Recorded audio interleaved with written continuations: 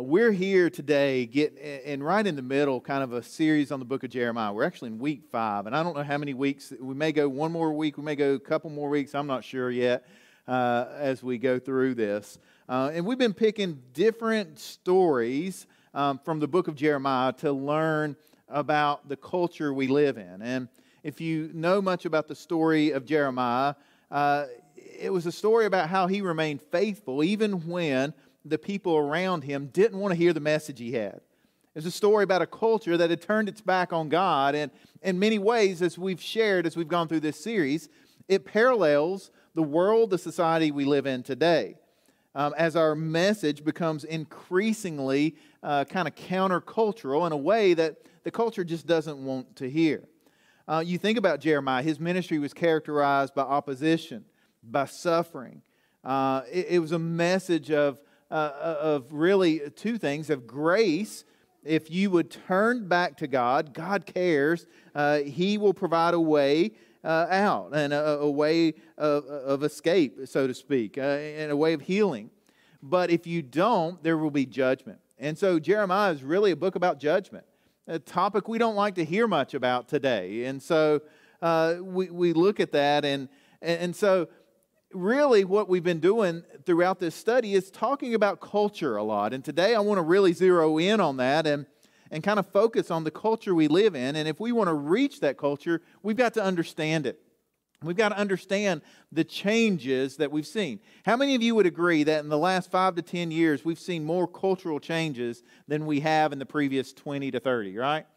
We see a rapid change, and we see that taking place. And I want to try to help you understand why that is happening and what we can do to counteract that. Now, back in 2015, late-night talk show host Stephen Colbert, he did the commencement speech at Wake Forest University. So right down the road at a school that was founded as a Baptist school in Winston-Salem. So he did the commencement speech there. And this is what he said. I want you to listen to this and see if you hear anything kind of unusual or controversial in what he said.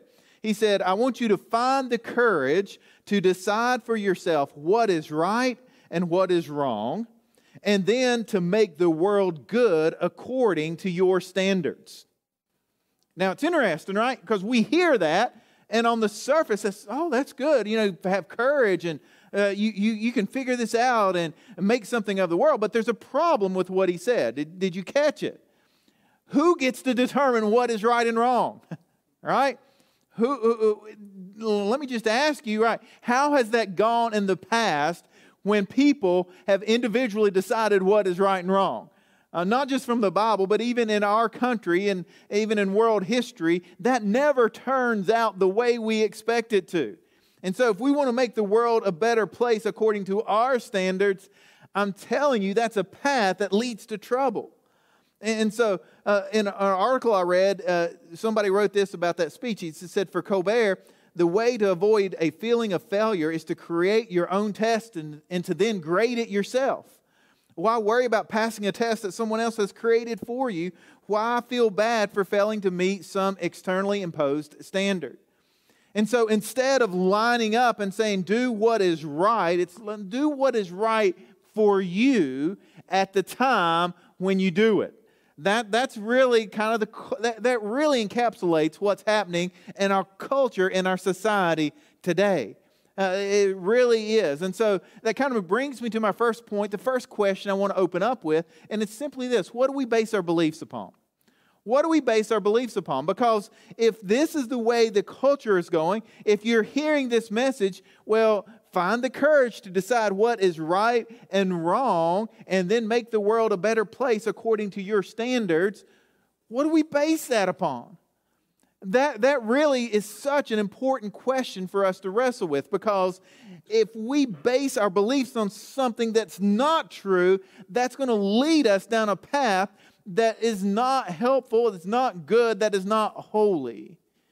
And so when we think about that, our beliefs are those core foundational aspects of what we know and believe at a deep level. That affects our values. That affects our convictions. That affects our actions. All of those things flow out of our core beliefs as a person.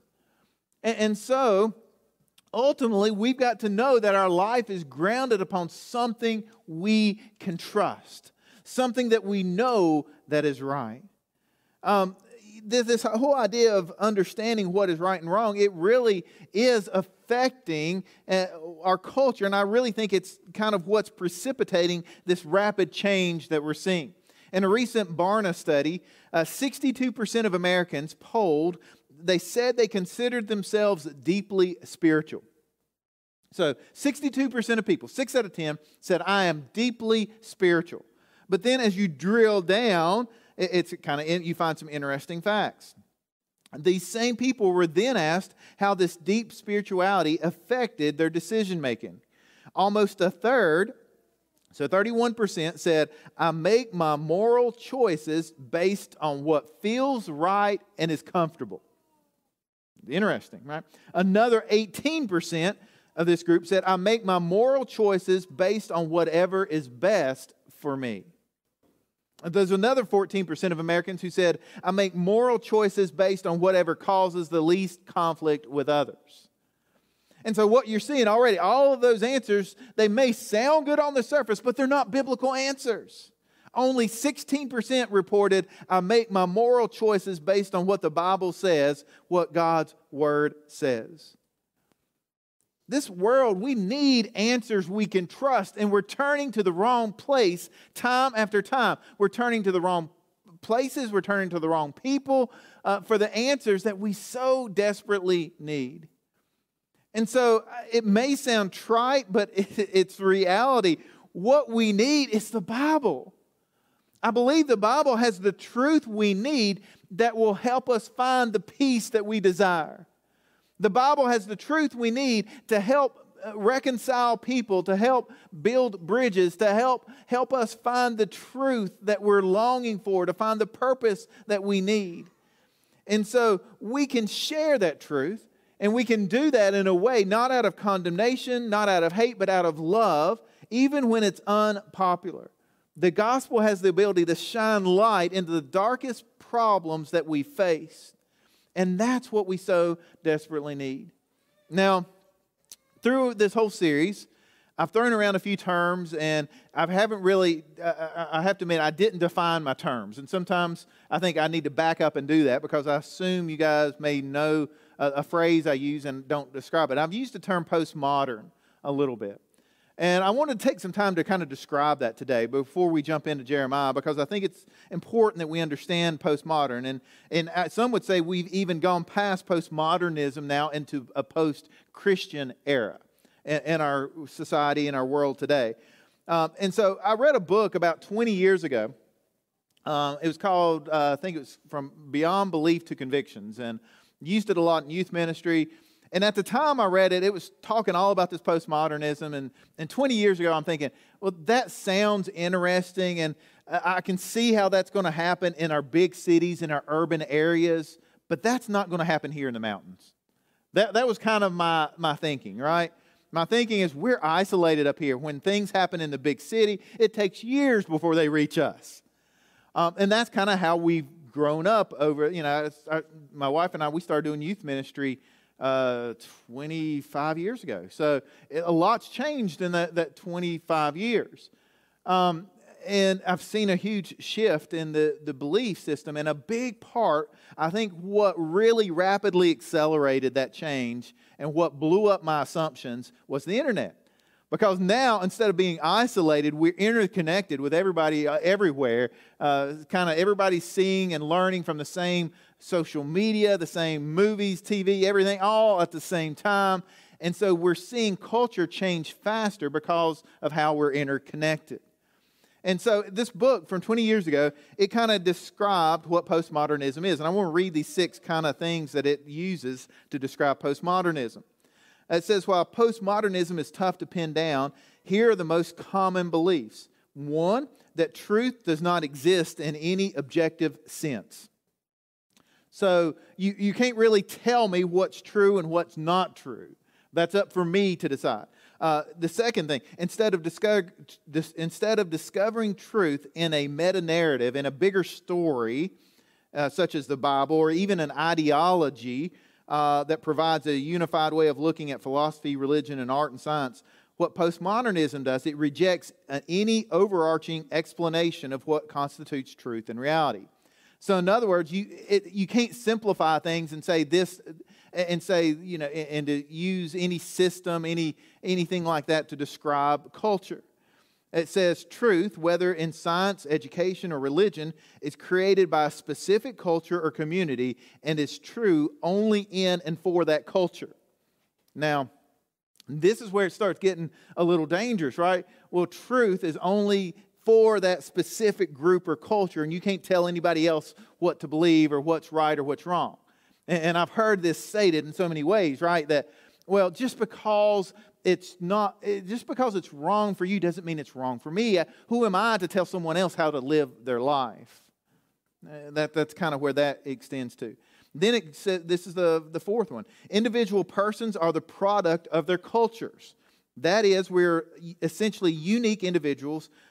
We are not essentially unique individuals created in the image of God. Our identities are defined by our culture. And so you see African American, European, Eastern, Western, urban, rural. You see these labels attached. The fifth one is all thinking is a social construct. In other words, what you and I regard as truths are simply arbitrary beliefs that we have been conditioned to accept by our society, just as others have been conditioned to accept a completely different set of beliefs.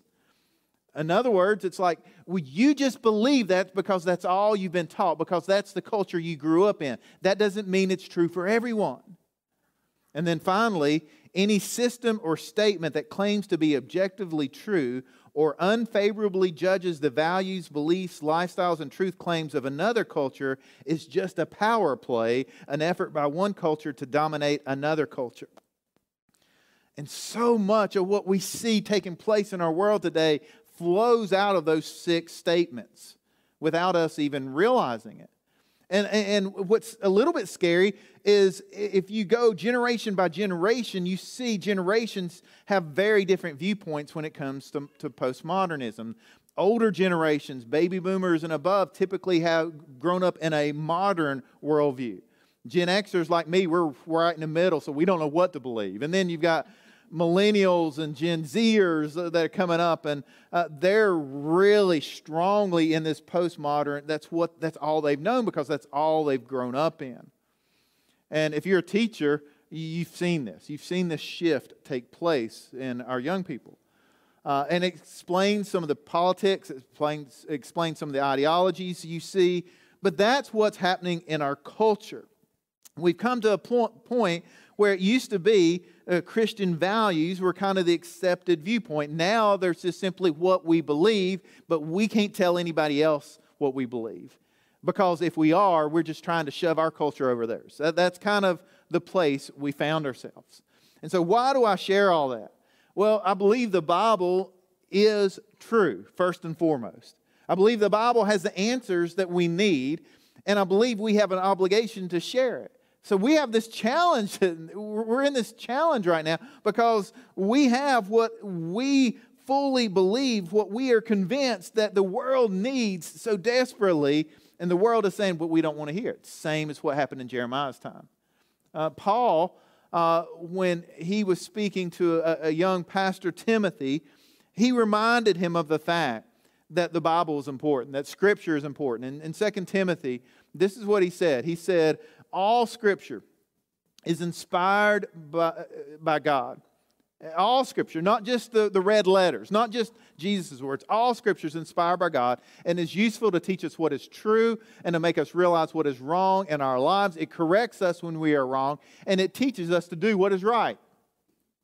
This is what the world struggles with. We don't want to be told what is wrong. Well, I get to decide that for myself. That's what the world says. But God says, no, wait a minute. Here is what's true. Here is what's right. Here is what's wrong. And then we struggle with it because we don't want to hear it. So we're in this book of Jeremiah, and I kind of just want to open up with this whole idea of this culture that we're facing. And here's the first point I want to make, and it's simply this. Culture calls us to compromise, but God calls us to stand up for what is right. culture is going to constantly try to get us to say, but did God really say that? Can we really trust God's plan or God's word? Or we really don't know what was originally written, so just throw it out and just do whatever feels good, do whatever you want to. But God is consistently calling us back to do what is right based on the truth in His word. And so our love for God is what leads us to know what is right from wrong, because it's clear in His word, and the Holy Spirit never contradicts His word. So let's we'll be in Jeremiah chapter 38 today. If you got your Bibles, you can flip there. We'll be putting it on the screen as well. Jeremiah chapter 38. Now, I mentioned this, I think, earlier. If I didn't, I forget sometimes what I say in different services, but Jeremiah is not always in chronological order. And so what we see in Jeremiah, it's a collection of stories about the prophet that were recorded, some by his kind of a secretary here, and putting these together. So now we have, in 36, 37, 38, we have a collection of stories here that kind of help us learn more about Jeremiah and who he is. And so this is almost like an anecdote in the middle of Jeremiah, helping us to see some of the opposition that he faced. And so Jeremiah, he's still prophesying that the city's going to be destroyed, that all those who stay in the city will be doomed, but his message is still not popular. They still don't want to hear it. So nothing has changed with Jeremiah. He just keeps preaching this message. He just keeps going against culture and saying, everybody's going this way, God wants you to go this way. It's a countercultural message. And so nothing's changed with Jeremiah, but the people, they're starting to change because they're getting tired of what he's saying, and they don't want to hear it anymore. And so what we see in this passage is we see the people finally reach their breaking point with his message. Let's pick it up, Jeremiah chapter 38, verse 1. And this passage is why I'm very thankful that we can listen to the Bible online and learn how to say some of these words. Can I just be real? I'm still going to butcher them because I'm from Southwest Virginia, but they're not your common biblical names here. Now, Shephatiah, the son of Mattan, the Gedaliah, son of Pashur, and Jehukiel, son of Shelemiah, and Pashur, the son of Malchijah, heard what Jeremiah had been telling the people. He had been saying, this is what the Lord says. Everyone who stays in Jerusalem will die from war, famine, or disease, but those who surrender to the Babylonians will live. Their reward will be life. They will live. And the Lord also says the city of Jerusalem will certainly be handed over to the army of the king of Babylon, who will capture it. And so Jeremiah, he keeps telling the people, this is what the Lord says. If you stay here, it's not going to end well. War, famine, disease. I mean, it's happening, right? But if you surrender, your only hope is to surrender, to give yourselves up to the Babylonians. Now, you can imagine this is not a popular message. They don't want to hear this. Jeremiah is a prophet of grace because he's given them hope. He's saying this is the only way you're going to survive, but he's also a prophet of judgment. He's not afraid to tell them God's judgment is coming, and they've got to listen. And I feel like, I just want to be real with you, I feel like sometimes in the church today, this is a message that gets lost.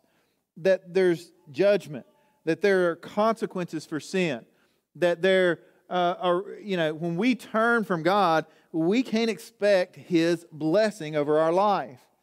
And so Jeremiah's message was simply, judgment is coming unless you turn back to God. It's a message we need today. It's a message, and I know we like talking about God's love and God's presence and power in our lives and how He changes us and all those good things. And those are great things to talk about. But we simply cannot ignore the fact that when we turn our backs on God, there are consequences. There's judgment, right? And so to understand that is to understand we live in a culture today that doesn't want to hear that same message. They don't want to hear that there's sin that we need to deal with. They don't want to hear that the things that I desire to do are wrong. Why? Because if I desire to do them, that means I can do them. And so if we admit that there is a God, that means we have to admit there are consequences for the way we live our life. I think so many people are pushing back against the whole idea of there is a God because they understand once they acknowledge there is a God, they have to change how they live their life. That's really the world we live in. And so I may surprise you a little bit this morning because I will tell you with all the changes we see, I'm not panicking about what our government does or doesn't do. I look at our government and I really believe the primary responsibility for proclaiming the gospel message is the church. And I believe the church is the body that has to stand up for what is right. I don't believe that we can legislate morality. I don't think that we're going to change it from politics. I think it's going to be changed from a revival that takes place within the church. That's what we need, is believers to start living like Jesus is the king of their life. And so, we look and you say, Jeremiah, he had this message from God. Right, it was unmistakable. God told him what to prophesy. Well, what are we supposed to talk about? Well, it's kind of interesting. Hebrews chapter 1, verse 1, we see here, this is the message we have. Long ago, God spoke many times and in many ways to our ancestors through the prophets. So in the Old Testament, we see this. God used prophets to share the message. So the prophet would share, and we saw that here. This is what God says. Thus saith the Lord, right? The prophets would proclaim the message from God. But now, in these final days, God has spoken to us through His Son. God promised everything to the Son as an inheritance, and through the Son He created the universe. In prior times, He spoke through the prophets. Now we have Jesus. And now when we open up the Word, what John 1 tells us, right, is that the Word became flesh and dwelt among us. Jesus is the Word. When we open up the Word of God, what we see are the words of God. It's God speaking to us. So the message we proclaim, we have in Scripture. We don't have to wait around and say, well, I'll tell people something, God, if you tell me. No, God speaks to us all the time through His Word. And that's the message that we have. Now, here's the problem. And my next point, standing with God, it's not always popular. When we stand up on what the Bible says and we say, well, this is what the Bible says, people are going to say, you know what, I don't care what the Bible says.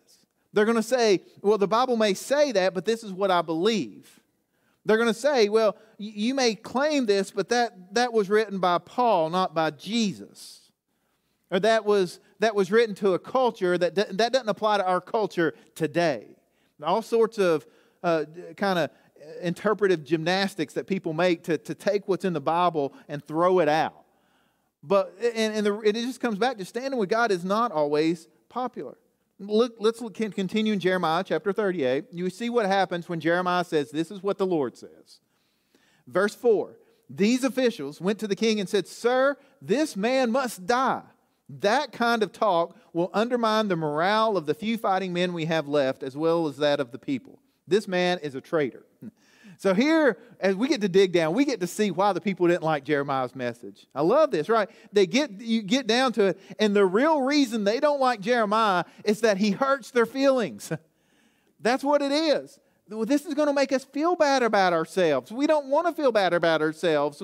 And so he's got to die. We don't want to hear what he has to say. That's the message that's what's happening here. That's really what's going on. We live in a day and time where people get offended at everything. Would you agree with me? I actually read an article this week talking about how many churches have taken their past sermons off their website. They're no longer archiving their sermons because they're afraid somebody's going to clip out, segments from them and use them against the church. They're afraid that their words are going to be twisted, or people are going to edit them, or they're going to something that was taken out of context from 5 years ago or 10 years ago. I listened to another speaker this week on a podcast. She was talking about messages from like 20 years ago in different cultures and different countries could now be used. What we say, our words can be weaponized against us now. And we see this. What's the term we have for it now? It's cancel culture, right? We see that a little bit. And we see what happens. And I would say, actually I looked up what is cancel. I looked up a definition of cancel culture. It's interesting. You see it today. Cancel culture is the modern social attitude that any controversial speech or behavior must be punished through public shaming, silencing, boycotting, firing, bankrupting, deplatforming, etc. The result is that the offender's influence, their presence, reputation is canceled out. And so I would say, right, there are times when abuse has happened, when violence has happened, when assault, rape, racism, there are big events that have been covered up. People need to speak out. That's not cancel culture when you're bringing sin to light, right? That's not what cancel culture is. But when you hear something that hurts your feelings and you don't like, you don't have the right then to go and say, they hurt my feelings. They no longer get to tell anybody what they believe. That goes for Christians as well. All right? We have to understand, right? People have a right to say what they believe even if we don't agree with it. And so what happened here for Jeremiah, he was canceled, right? He was a victim of cancel culture in that day and time. Why? They didn't like what he had to say. He hurt their feelings. So they're like, okay, we don't want to listen to him anymore. You've got to shut him up. And so do something about it. And I would say this, right? Here's the irony of all this cancel culture we live in and all the tolerance that we see. The irony is that the more tolerant a culture becomes, the more intolerant they are with anybody that disagrees with them. Right? The more intolerant they become of anybody that has a dissenting opinion. And so Jeremiah, he wants what's best for the people. He's got this message from God.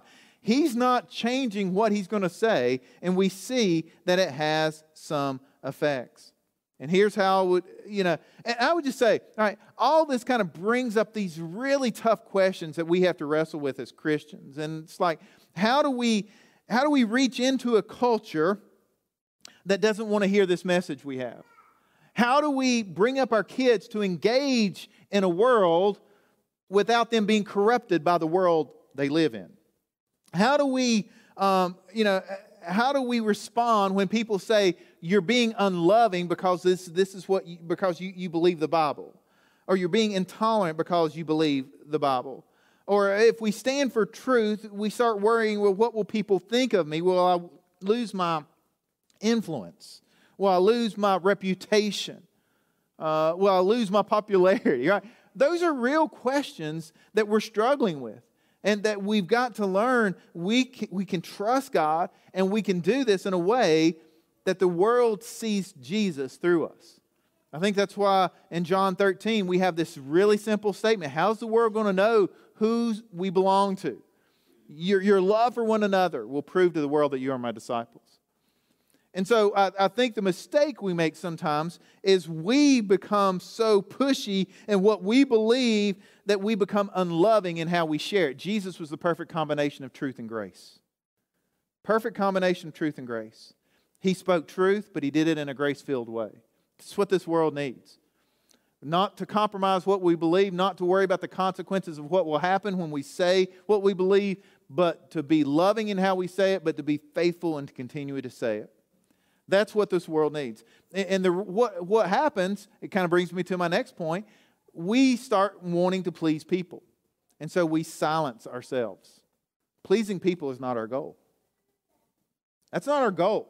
It's not why we exist. We don't exist to make everybody happy around us. That's what happened with the king here as they came to him. Let's kind of keep going. Verse 5. King Zedekiah agreed with all these people. All right, he said, do as you like. I can't stop you. This reminds me of Pilate with Jesus saying, okay, I'm going to wash my hands of this. I don't want nothing to do with this. King Zedekiah's like, okay, guys, you're going to do what you're going to do. I can't stop you. Go ahead. I know you don't like this guy.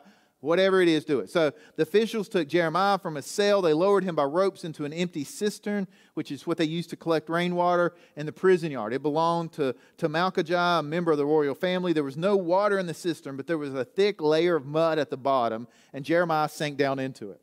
So we see what happens to Jeremiah because he did not care about pleasing people. That's not his goal. That wasn't his goal. It shouldn't be our goal. But there will be consequences sometimes when we do what God calls us to do. They take Jeremiah, they throw him down into a well. This well is dried up. It's a muddy place. And I've got to think this is a little bit referring back in Jeremiah chapter 2. I don't know if you read this, but it's a really interesting part in Jeremiah chapter 2. I don't think I preached on this passage, but it said, verse 12 and 13, I'll go back and read it. It said, the heavens are shocked at such a thing and shrink back at horror and dismay, says the Lord. For my people have done two evil things. They have abandoned me, the fountain of living water, and they have dug for themselves cracked cisterns that can hold no water at all. And so earlier in Jeremiah, we have this picture where God is saying, okay, the people have cut themselves off from their true source of water, and they're searching for water in places that will not even hold it. And so it's kind of ironic now that they throw Jeremiah into this cistern that doesn't even hold water. And so that's kind of, the king, he was just trying to keep everybody happy. That was his goal. Let me keep everybody happy. What happens when we do that? All right. Paul says it this way in Galatians. He says, obviously, I'm not trying to win the approval of people, but of God. If pleasing people were my goal, I would not be Christ's servant. As soon as we turn the corner and we say, my goal is to keep everyone around me happy, you're automatically saying, I don't care what God thinks, and I'm not his servant anymore. All right. 1 Thessalonians, Paul said it this way. On the contrary, we speak as messengers approved by God to be entrusted with the good news. Our purpose is to please God and not people. He alone examines the motives of our heart. And so this good news, the gospel, we speak as messengers approved by God to be entrusted with this good news. And so that's kind of where we find ourselves now. Jeremiah's been he does what God asked him to do. He ends up in a pit. If I had to title this morning's message, it's like Lessons from the Pit. What can we learn when we find ourselves in that pit? What can we learn? We can learn that when we follow God, it's going to take us places that sometimes we're not comfortable. It's going to mean that sometimes we lose our position of power, influence, reputation, popularity because we stay faithful to God. Doesn't always turn out like a Hallmark movie, right? It's the Bible's. It tells us, right, that we will face suffering, we will face persecution. People aren't going to like what we have to say sometimes. But we keep doing it in a loving way because we care about others. We care about our relationship with God. What's interesting here in this story, though, is that just as it seems like all hope is lost, this is the end of the story for Jeremiah, we see one person that is willing to listen to God and do something about it. And I'm so thankful that we see these glimpses throughout Scripture. That God can take one person who is wholly devoted, who listens to Him, to change the course of history. And that's what happens in this story. Verse 7 in chapter 38. But Ebed-Melech, the Ethiopian, an important court official, he heard that Jeremiah was in a cistern. At that time, the king was holding court at the Benjamin Gate. So Ebed-Melech rushed from the palace to speak with him. My lord, the king, he said, these men have done a very evil thing and put in Jeremiah, the prophet, into a cistern. He will soon die of hunger, for almost all the bread in the city is gone. So the king told Ebed-Melech, take 30 of my men with you and pull them out.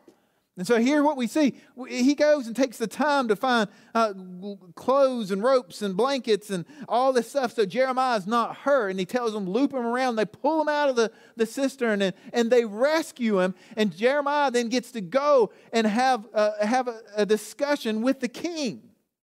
Why? Because one person cared enough to do something about the problem, about the evil that they saw. And so my question for you this morning, are you that type of person who just joins in with the crowd to condemn everyone else? Or are you the type of person to say, no, that's not right, I'm going to do something about it, and I'm not going to stand for this? What's interesting to me is the man that did something here was not even an Israelite. His own people turned against him. It took an Ethiopian, a foreigner, someone who really was not part of the chosen people, right? It took a Gentile to come and say, I'm going to do something about it. I'm going to do, this is not right what you did to Jeremiah. And so he went to the king. He risked his own life. When you appeared before the king could have killed him. And instead, the king's like, he was the king's conscience. That's what he was. He went to the king said, you're right. That wasn't right. And so take 30 of my men and go and rescue them. And so I just want to share, all right, what we see is that we've got to learn how to be faithful. We've got to learn how to listen for God and do something about it. My final point this morning is this. If we want to be faithful, surrender is the only option. What's interesting as you keep going in this story in verse 17 through 20, I won't read it, but Jeremiah gets to speak with the king. And what Jeremiah tells him, he said, if you surrender to Babylon, then you and your family will live, the city will not be burned down. But if you don't surrender, Jerusalem is gone. It's going to be completely burned down. It's going to be handed over to the Babylonians. They're going to burn it to the ground. Your only hope is to surrender. It's your only hope. And so Jeremiah is telling the king, your only hope is to surrender. I think God's telling us today our only hope to this world we live in today is to surrender to the King. Surrender to God. And so my question for you today, are you willing to surrender? Are you willing to say, God, I'm tired of trying to do things my way. I'm tired of trying to go with culture and flow down this river of culture. And I want to take a stand. And I want to stand for what is right. I want to do what you've called me to do. I want to be who you've called me to be. I want to take a stand against evil. I want to take a stand for truth. So the question we face is, how much are we willing to lose? Because if we surrender to God, we lose. We give up. We die. We die to ourselves. But if we don't surrender to Christ, we give up so much more. So what God is calling us to do is to surrender to Him, to trust Him. Even when it doesn't make sense, right? There are times in this life we say, I know what your word says, God, I don't fully understand it, but faith tells us I'm going to live by it anyway. I'm going to trust you even when my vision is cloudy. Even when I don't fully understand. God, that's living by faith. And that's the kind of living God is calling us to do. So this morning, as Luke and Abby come back up, I want to read you a definition of the gospel that I read this week. It said the gospel is the good news that the just and gracious Creator of the universe has looked upon hopelessly sinful men and women and has sent His Son Jesus Christ, God in the flesh, to bear His wrath against sin on the cross and to show His power over sin in the resurrection, so that everyone who turns from their sin in themselves and trusts in Jesus as Savior and Lord will be reconciled to God forever. It's the gospel. Romans tells us this, for I'm not ashamed of the gospel. I'm not ashamed of the gospel. It's the power of God that brings salvation to everyone who believes, first to the Jew and then to the Gentiles. And so my invitation to you this morning, are you ashamed? Are you willing to stand with God? Let's pray together. Heavenly Father, I'm so thankful for your word that we can open it up, we can dig in, you can speak truth into our life even when it makes us uncomfortable. So my prayer this morning is that everyone who has heard this message online, in person, first service, second service, a month from now, 2 months from now, a year from now, if you are listening to this, my prayer is that God would take what you've learned and press it upon your heart in such a way where you realize your need for God. If you're not a believer, you would realize that the only way that you can be made right with God is through acknowledging your sin, acknowledging your need for a Savior, acknowledging who Jesus really is. The Bible says if we confess with our mouth that Jesus is Lord, we believe in our hearts that God, you raised Him from the dead, then we will be saved. So that's our prayer, that people would cry out to God and understand how they can be saved and born again. If you're here today, if you're listening today and you are a believer and you're struggling because culture is pulling you and tempting you to compromise what you believe, my prayer would be that you could find your strength on the solid rock, the Word of God that teaches us what is right and wrong, that corrects us when we're wrong, that just leads us down the paths of righteousness. Lord, I pray that we will be more influenced by your word and less influenced by the culture we live in. That we would be able to speak truth. We would be able to speak love. That we would be able to reach out and care about those who are hurting so that we can share the love of Christ, the gospel message with them. Heavenly Father, as a church, just keep using us and guiding us and helping us to be compassionate, to not compromise, to be your servants. Heavenly Father, we thank you today. It's in Jesus' name we pray. Amen.